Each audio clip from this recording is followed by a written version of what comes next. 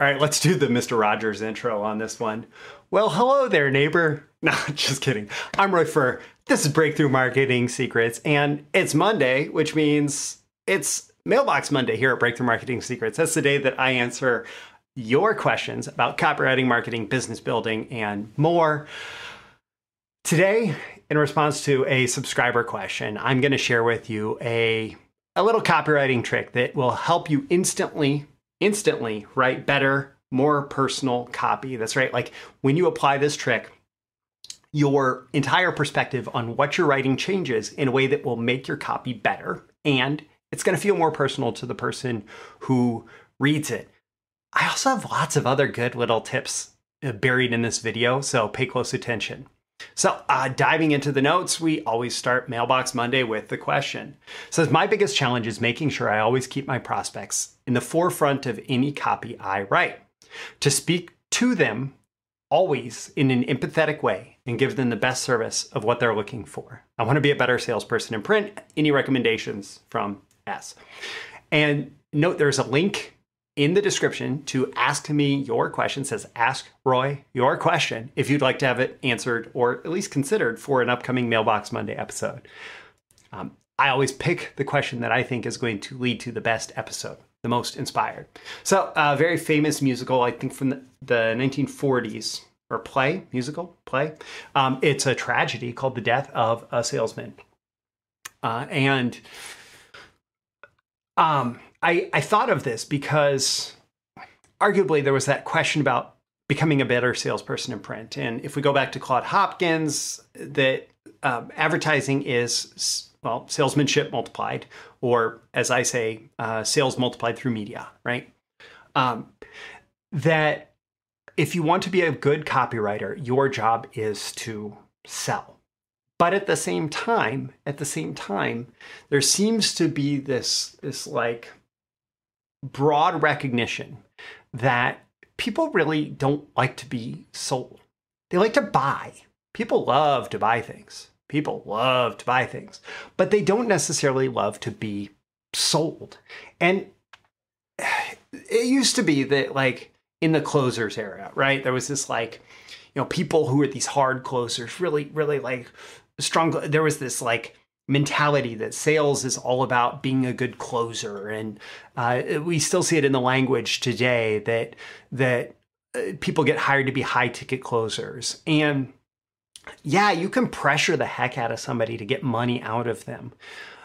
You're not going to build a sustainable business with long-term high customer value, right? Through high pressure sales tactics, right? And if you're trying to translate that into copy, you give people an icky feeling, right? The difference now and in the past when, being a closer was the highest, the most lauded form of selling, is that it's all out in the open. So as I'm recording this, like Reddit is in the middle of this whole debacle about wanting to charge people for API access at a level that's just like astronomical for people who've been using it for a very long time. And the CEO is just continuing to have blunder after blunder trying to like address this, right? And the thing is, all of this is being discussed all over Reddit and in the news. And it's this example of what happens if a company is really creating a negative experience for their customers. I saw a John Oliver special on YouTube a while back about timeshares and how all the aggressive selling in the timeshare industry results in people like having their financial lives ruined and like people ending up in some really terrible financial situations. And all of this, like, you could be featured on John Oliver if you are scammy with your sales techniques now, right? And so flipping that around, this idea of like connecting with people and aligning yourself with them, being empathetic to them, giving them a good experience. I think this question is asking a lot of really good questions about how to be a really good salesperson today. And it makes me think of this illustration that I have often used to talk about selling. So I'm picture this, okay? There is a rectangular table with 4 chairs at it. On one of the long sides of the rectangle, there are 2 chairs. On the other side of the table, other long side, there are 2 chairs. So you have 2 chairs facing 2 chairs. You are in a person-to-person, one-on-one sales appointment with a prospect. They sit at one of those chairs. Now, that leaves 3 chairs. You can either sit across from them, or diagonal from them, or next to them. You can sit across from them, diagonal from them, or next to them. Which one do you choose? Think about it for a second. Which are you going to choose? Are you going to sit across from your prospect? Are you going to sit diagonal from them, or are you going to sit next to them? My recommendation here, and let's just imagine that this is like in a coffee shop or somewhere. My recommendation here is to sit next to them, especially if you have any papers or anything that you want to show them. You want to sit next to them, hopefully the table's big enough that everybody still feels like they have enough personal space, but you want to sit next to them because instead of putting you face to face, nose to nose, toes to toes, head to head, conflict, you're alongside of them. You're coming alongside of them for making the decision. And that posturing, okay, and we could say diagonal, and maybe diagonal is better than head to head. And maybe diagonal works if you just really need to fill up the table, right? But this idea of being next to them, come sit next to me at the table and help me figure out which way I need to go. This posture also applies in writing copy. If you put yourself against your prospect, it's not going to feel as good to them. And certainly, even if you can get them to buy today, they are less likely to want to buy in the future. They're less likely to develop a great relationship with you in the future. On the other hand, if you are alongside of them as they make their decision, if you're there to facilitate the best decision on their part, they are going to be more prone, more interested in making the purchase from you. And that brings me to this idea of the power of the personal is if you can feel like you make a personal connection, and I'm not saying personalize, like saying their name 50 times in the copy or anything like that. What I'm saying is like when you are personal in your communication, you're going to connect with them in that way. If you imagine yourself sitting down next to this person, right? And this isn't even the copywriting trick. This is just like sales positioning, right?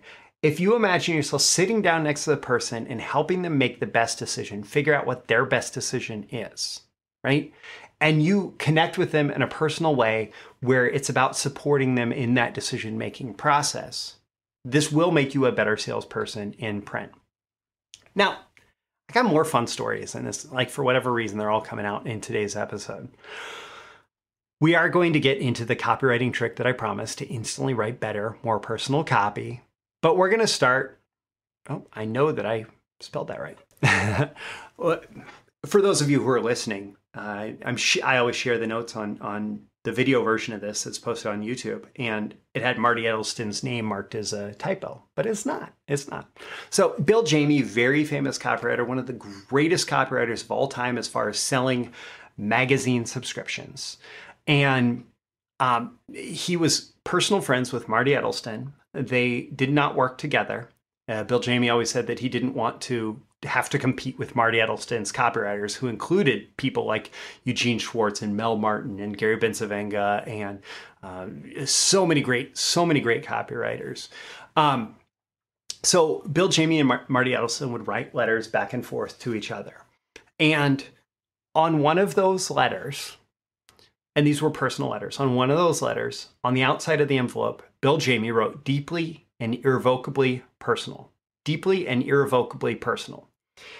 And Marty had this rule that if copy he called it, does this copy make me vibrate? That was the question that he asked. And if the copy made him vibrate, he knew that it was good copy, and and that it was likely to work. And if the copy didn't make him vibrate, well, maybe it wasn't as good of copy, and so it needed to be edited or rewritten or start from scratch or whatever until it made him vibrate when he first saw it. Well, deeply and irrevocably personal, written on the outside of an envelope, made Marty vibrate. It made him rip into the envelope and see what was inside. And it was this letter from Bill Jamie. And Marty, being the direct mail genius that he was, said, "This is one of the best pieces of outer envelope copy that I have ever seen. It makes somebody want to read what's inside." And he asked Bill, "Can we put this on an envelope?" And Bill said yes. And so there was a package that I think it was Mel Martin was working on at the time, or had written at the time, and they tested this on the envelope. They tested deeply and irrevocably personal, and oh my goodness, it worked. And then they made the font bigger, and oh my goodness, it worked better. And then they made the font fill every square inch of the front of the envelope that they could, and it made it work better. And Marty did end up writing Bill Jamie a check, but apparently every personal letter that Bill sent to Marty after that did not have anything written on the outside of the envelope. So deeply and irrevocably personal. Well, how do you write copy that feels deeply and irrevocably personal? Here's the little trick. Don't write that like you're writing copy. Don't write copy. Don't be a copywriter. Don't think of yourself as a copywriter. Whatever it is that you're selling, think of the person in your life. The closer of a relationship you have to them, the better. Think of a person in your life who would be interested in that offer. And sit down and instead of writing copy, write it as a letter to them. Write about that to them. Say, like, just everything that you would tell that person who you love, who you respect, whose opinion you cherish, who you want to maintain your great reputation with them, all of that, right? Write that letter to them. Write it in a deeply and irrevocably personal way. And write that letter to them. And then later, when you're done writing it, come back and turn it into whatever copy format you need it to be, right? Without taking away that personal feel. So this whole idea, and this can apply to email copy, it can apply to video sales letters, it can apply to across the board. Think of it as if you're writing a letter to a friend whose opinion of you hold very, very dear. And think of that person.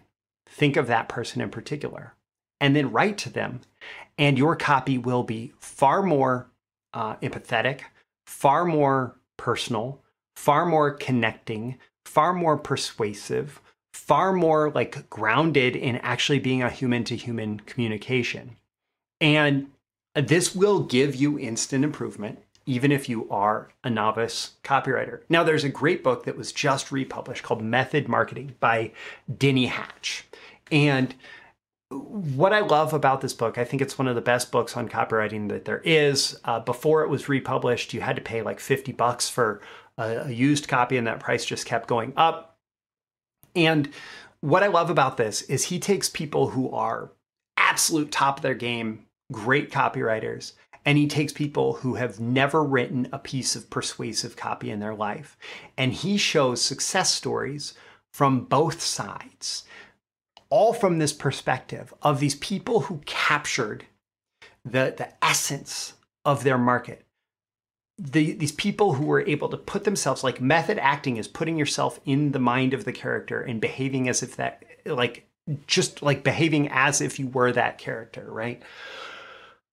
Method marketing is about putting yourself in the mind of your market and connecting with them on this deep level. And I think that this idea of writing a personal letter, and I think that it's actually echoed in that book. I think that this idea of writing a personal letter is the fastest way to put yourself in the mind of your prospect, your reader, because you're thinking about someone who is that who's in that market, right? And you're connecting with them on that level. And that gives you this empathy and understanding. And I say empathy and understanding FTW for the win, right? Because that's going to get you emotionally connected with them in a way that trying to like copy copywriting formulas, marketing formulas, whatever, will never do. And one of the things about method marketing is you'll very quickly see if you read that there are things that don't look at all like what you might think of as normal copy that did incredibly well. And so like the power there is just incredible. And one of the things that you might have to do in the course of this is do a bunch of market research. And so having conversations with people who are in the market, that person that you might be writing the letter to, right? Or other people who are just representative of the market, getting on forums where people are members of the market that you can observe their conversations, participate in their conversations. Reddit is actually great for this. People have recommended, Jay Abraham always recommended Amazon reviews of people responding to information about that topic. And recently, you might even be able to use ChatGPT to get some level of this research. And I actually did this entire training called Copywriting Market Research with ChatGPT, where I shared the prompts that I've specifically used to get the emotional experience of someone who is in a market. And the thing that you need to know about large language models like GPT-4 is that they're designed to like